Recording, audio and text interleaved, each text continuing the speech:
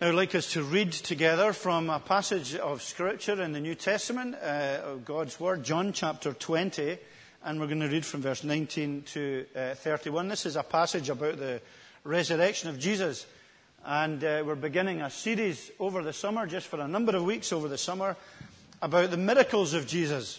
So we're looking at his resurrection today as one of the greatest miracles.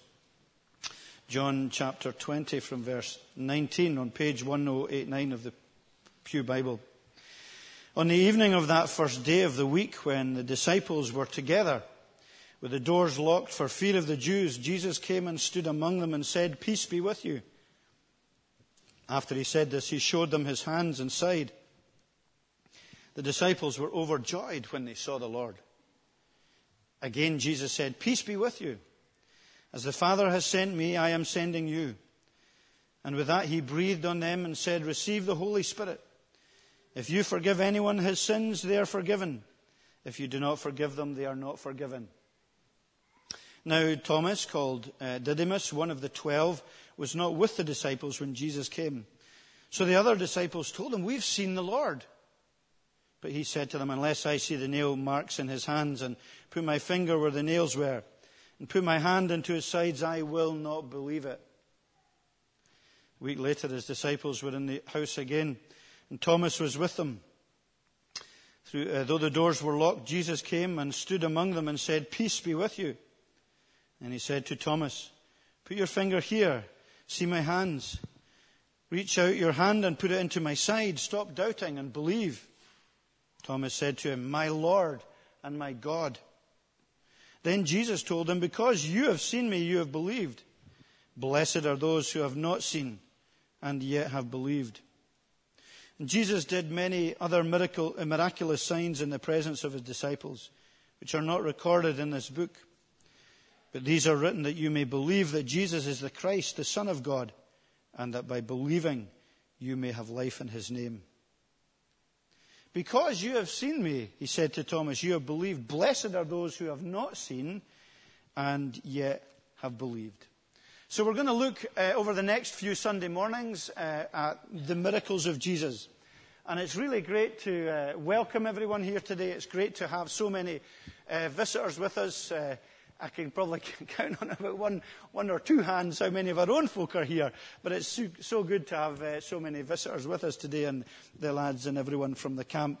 And having so many from the camp is great. It's lowered our average age as a congregation by at least 30 years, for which we're very glad. And the other thing I'm really delighted about the guys that are here from the football camp. I love when they come to St. Columba's, because it gives me an excuse every year to use all football illustrations during the sermon. And that's great, because I don't get that opportunity during the rest of the year. Or if I do, the congregation get tired and ask me to use illustrations about horse riding and stuff like that. So it's really excellent. I can use football and use some illustrations, which I'll hope to do during the service. But above all, what I want everyone to do today as we are around God's Word is to be thinking, okay? Everyone to be thinking and being challenged by the living Word of God. I've said this, I say this again and again to the congregation here, that although you're listening, it's not a passive thing that you're being asked to do. We want you to be active in your listening. We want you to be engaged in the way that you listen, so that although you might look like you're passive, that inside you're just buzzing with activity. And you're thinking about what is being said, and you're applying it to your own life, and you're looking for what God is saying from his Word. And some of the questions that coming to church should provoke within us in our ongoing lives is, well, why are we here? Why am I in church? Or what is my life about? Who is Jesus? And why do we worship Jesus and think about Jesus? And what does it matter? Is Jesus important to me in my life? And or is it just something that I have to do a couple of times a year when I come to camp, or just when we're on holiday, or whatever it might be? So the whole thing is to challenge and point people today to Jesus Christ, and do so by way of the miracles, and by using, or at least in the next number of weeks, using the miracles as ways of teaching us about Jesus Christ. So what are the miracles in the first place of Jesus Christ? What does it mean well, when we talk about miracles, Paul, when he was speaking, was talking about miracle of provision. And that undoubtedly is very true for us in our Christian lives. There are miracles of provision that God gives to us and amazing answers to prayer. But in terms of the New Testament and the Gospels, miracles are really specific, extraordinary acts of Jesus Christ in both life and in nature. Now, we know that there's different, I'm sure, at least some of you would think that there are different definitions of miracles. And there's some that are maybe more accurate than others, and maybe we think of some in a different way to others. I want to say a couple of things about what miracles aren't, okay? So what I don't think miracles are kind of when Jesus kind of specially comes into society and suspends nature and takes a time out. You know how as in American football, the coach goes, time out, time out. And the play is suspended and the coach intervenes and is able to influence what's happening. And something, miracles are like that everything's suspended, God's taking a time out, and then he comes and intervenes because somehow he's not intervening the rest of the time. But the Bible makes clear that God's power is at work all the time in the world in which we live. You're here today. I'm here today because God's power is at work. He has allowed you to breathe. He's allowed you to live. And Hebrews 1:3 says the Son, Jesus Christ, is sustaining all things by his powerful work. So God is working all the time. It's not like that God's a distant clockmaker who's put the world into motion, and then every so often, when a special thing happens, he creates a miracle and intervenes. God's always intervening, but certainly miracles are about recognizing that he intervenes, particularly in the Gospels, in a very special way. So the question for all of us today is, do we acknowledge the fact that it is by God's grace and by God's power and by God's strength that we're here? It's not just about ourselves. It's not just what we decide to do. It's not just our own independent lives that matter. We are to be people who are hugely reliant on and dependent on the living God in our lives through Jesus Christ. So it's not that he's just doing time-outs. And the other thing that miracles aren't, which sometimes people will say, is that it's magic. The miracles Jesus do, well, he's just doing magic. He's just showing off. He's using all kinds of trickery and illusions to be popular and to be important. But that is clearly not what the Bible teaches about miracles. Miracles are not like that. Derren Brown or Dynamo, they're the ones that do magic or are illusionists. Sleight of hand, quickness of eye, and all of these things. But Jesus is not an entertainer. Jesus is not doing miracles to gain popularity. He is doing miracles because they are saying something very important and they are changing lives. Can I just ask the campers just to tell me one or two of the miracles you know? Think of the miracles of Jesus in the New Testament. Tell me, put your hands up and then tell me some of the miracles in the New Testament. Water into wine. That's the first miracle that Jesus... Was that the one you were going to do? How annoying. And you put your hand up first. Sorry. What else? What other miracles in the New Testament? He fed 500, was it? More than? 5,000 people, yeah, with 5 loaves and 5 fish, 2 loaves. 2 loaves, 5 fish. Yeah, he rose Lazarus from the dead. Any other miracles in the New Testament? This is good. Excellent. Someone who was blind, he made to see. A resurrection. Well done. Sorry? He made a paralyzed man walk, Robbie. He walked on water. That's great. You're teaching them well at camp. They're all knowing their stuff really well. That's excellent. Tremendous. And these are all different miracles. And we're going to look at these miracles in the next few weeks. Some of the different types of miracles and the reasons that he did these miracles. But we recognize that in the Bible, the miracles are there for a special reason. Several special reasons. One was to lend authority and authenticity to Jesus and to his work and to his person. Someone mentioned the miracle of changing water into wine. That was the first miracle Jesus did. And we're told that he did this. And when he did so, it was the first of his miraculous signs Jesus performed at Cana in Galilee, thus revealing his glory. And his disciples put their faith in him. So it wasn't just to make a whole lot of wine for a wedding. It wasn't just so that they could celebrate more and the family wouldn't be embarrassed because they'd run out of wine.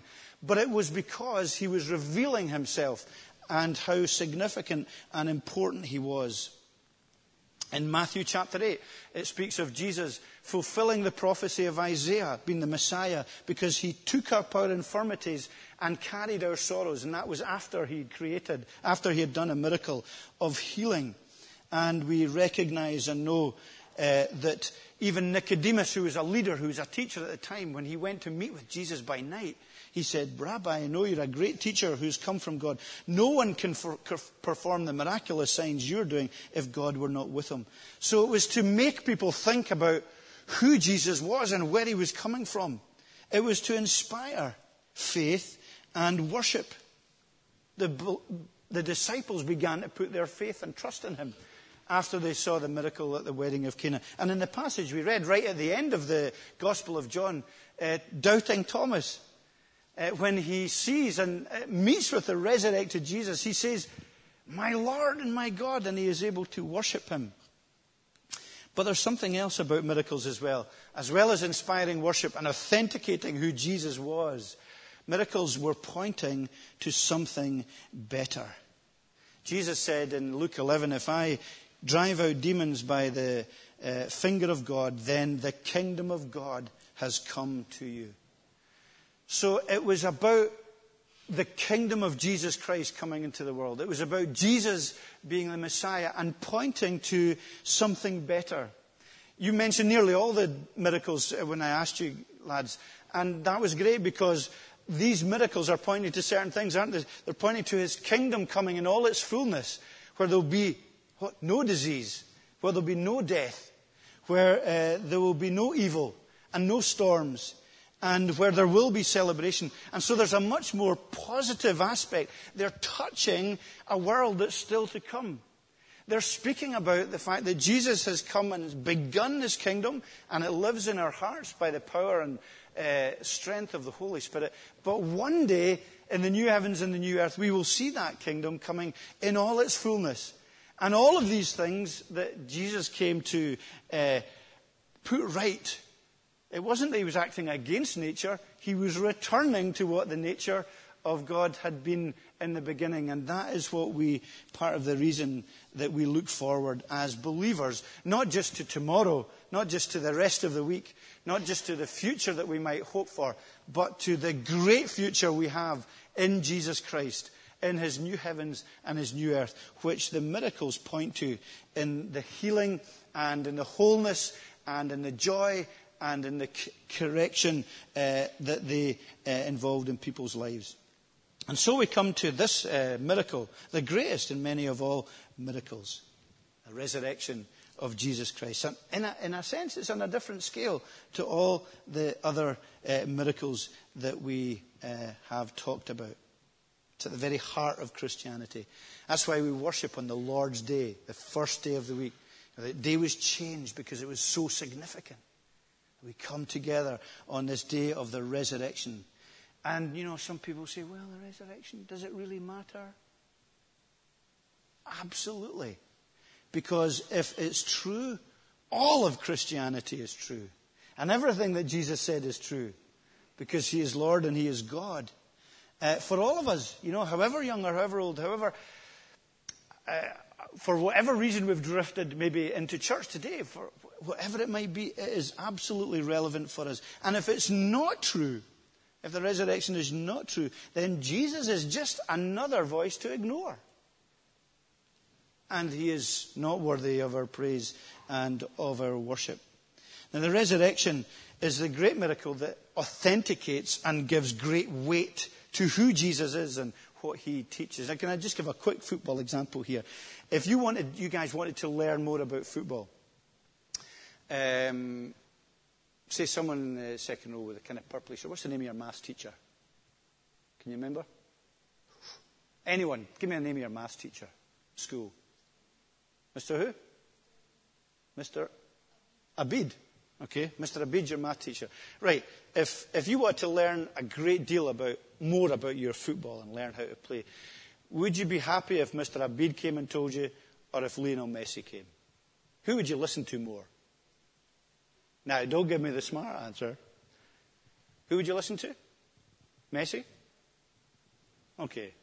You would, wouldn't you? Because he's done it, hasn't he? He's the guy that is proving week after week after week that he knows all about the game. He trains tremendously hard, and he's got outstanding skill.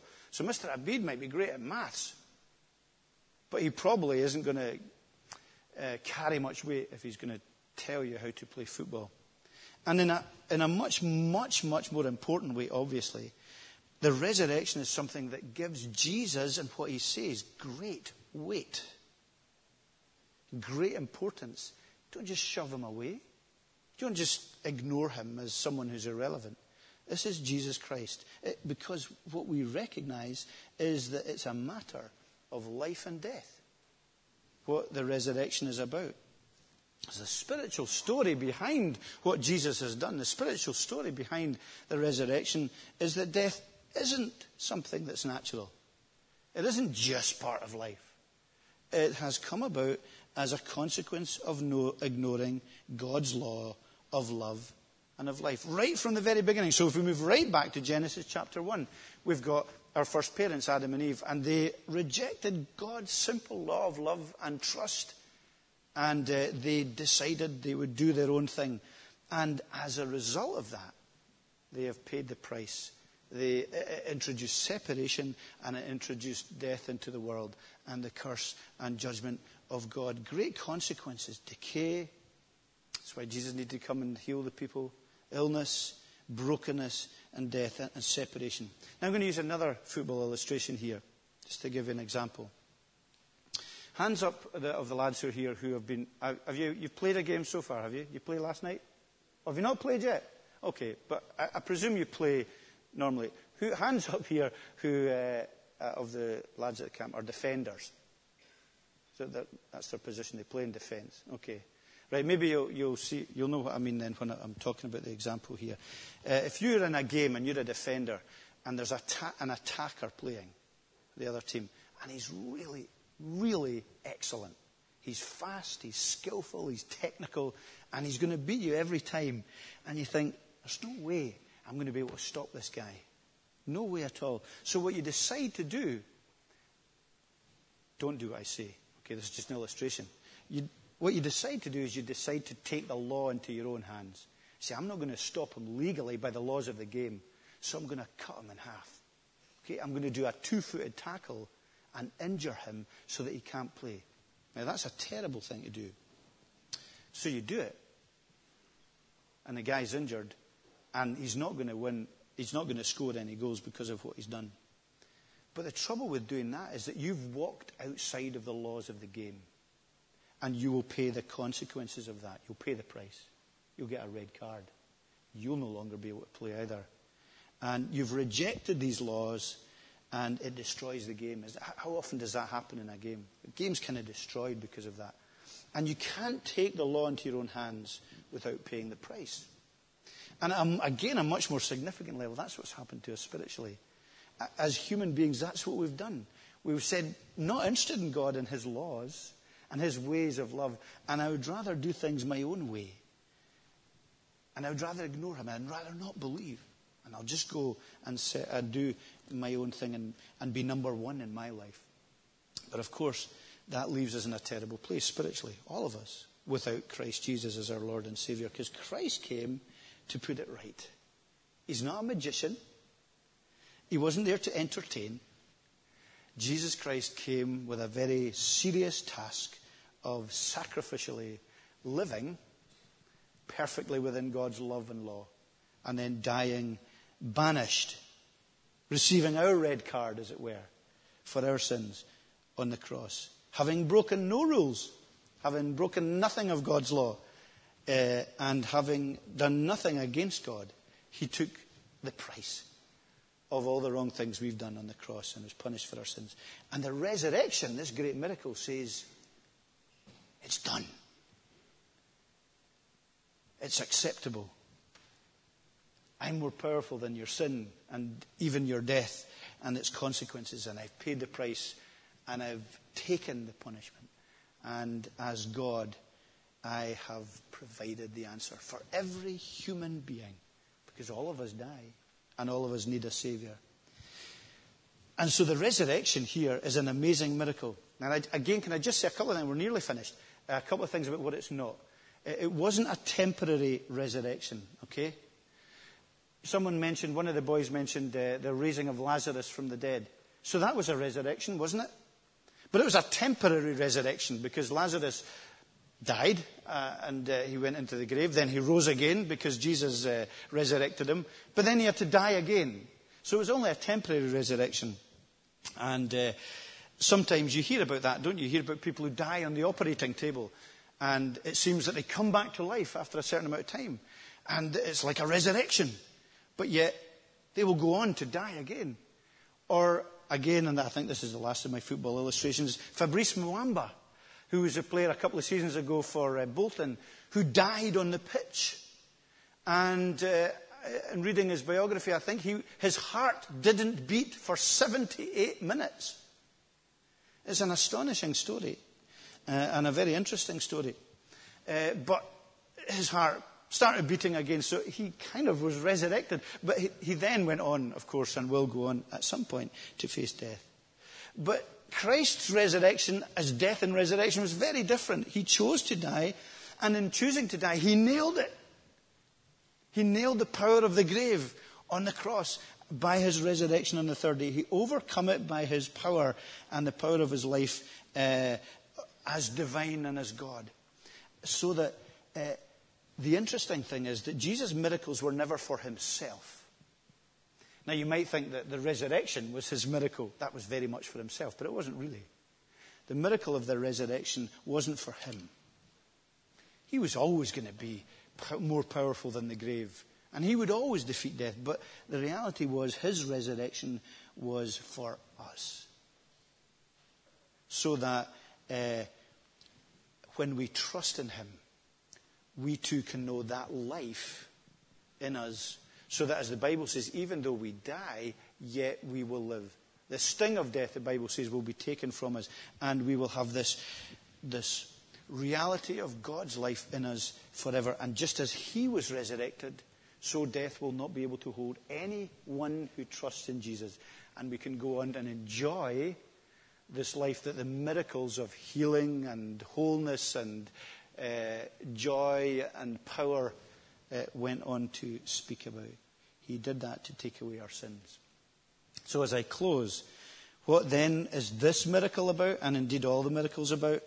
Well, if you look at the chapter we read, Jesus tells us, blessed, because Thomas had that great privilege and advantage, didn't he? He saw the resurrected Saviour. But having said that, there was a lot of people around that time who saw the risen Saviour and who also doubted. So don't think it would just be much easier if we'd seen the resurrected Jesus. It's not necessarily about seeing. It's about faith and trust and believing. Blessed are those who have not seen and yet have believed. Now we're told in the next verse, Jesus did many other miraculous signs in the presence of his disciples, which are not recorded in the book. One day we'll find out. You can ask Jesus about all these different miracles that weren't recorded in the Bible. But these are written that you may... Why? That you may believe... That you may believe that Jesus is the Christ, the Son of God, and that by believing you may have life in his name. That is what we encourage you to think about today. That the Bible, the gospel, the miracles, the resurrection, the death, the resurrection, are so that we will believe. I'm going to say something very strange to you now. You can't believe either.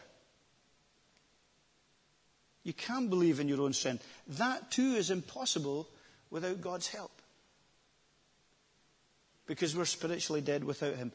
In other words, anyone who is here who's a Christian has already received a miracle of God, the miracle of new life. He has given us the ability to believe in him. And we go to him and we ask for faith to believe. Then we will see the facts for what they are, and we will recognize that they are true and that he is the Son of God, and that as we put our trust in him to forgive our sins and to give us a new heart and a new life, then we will be saved.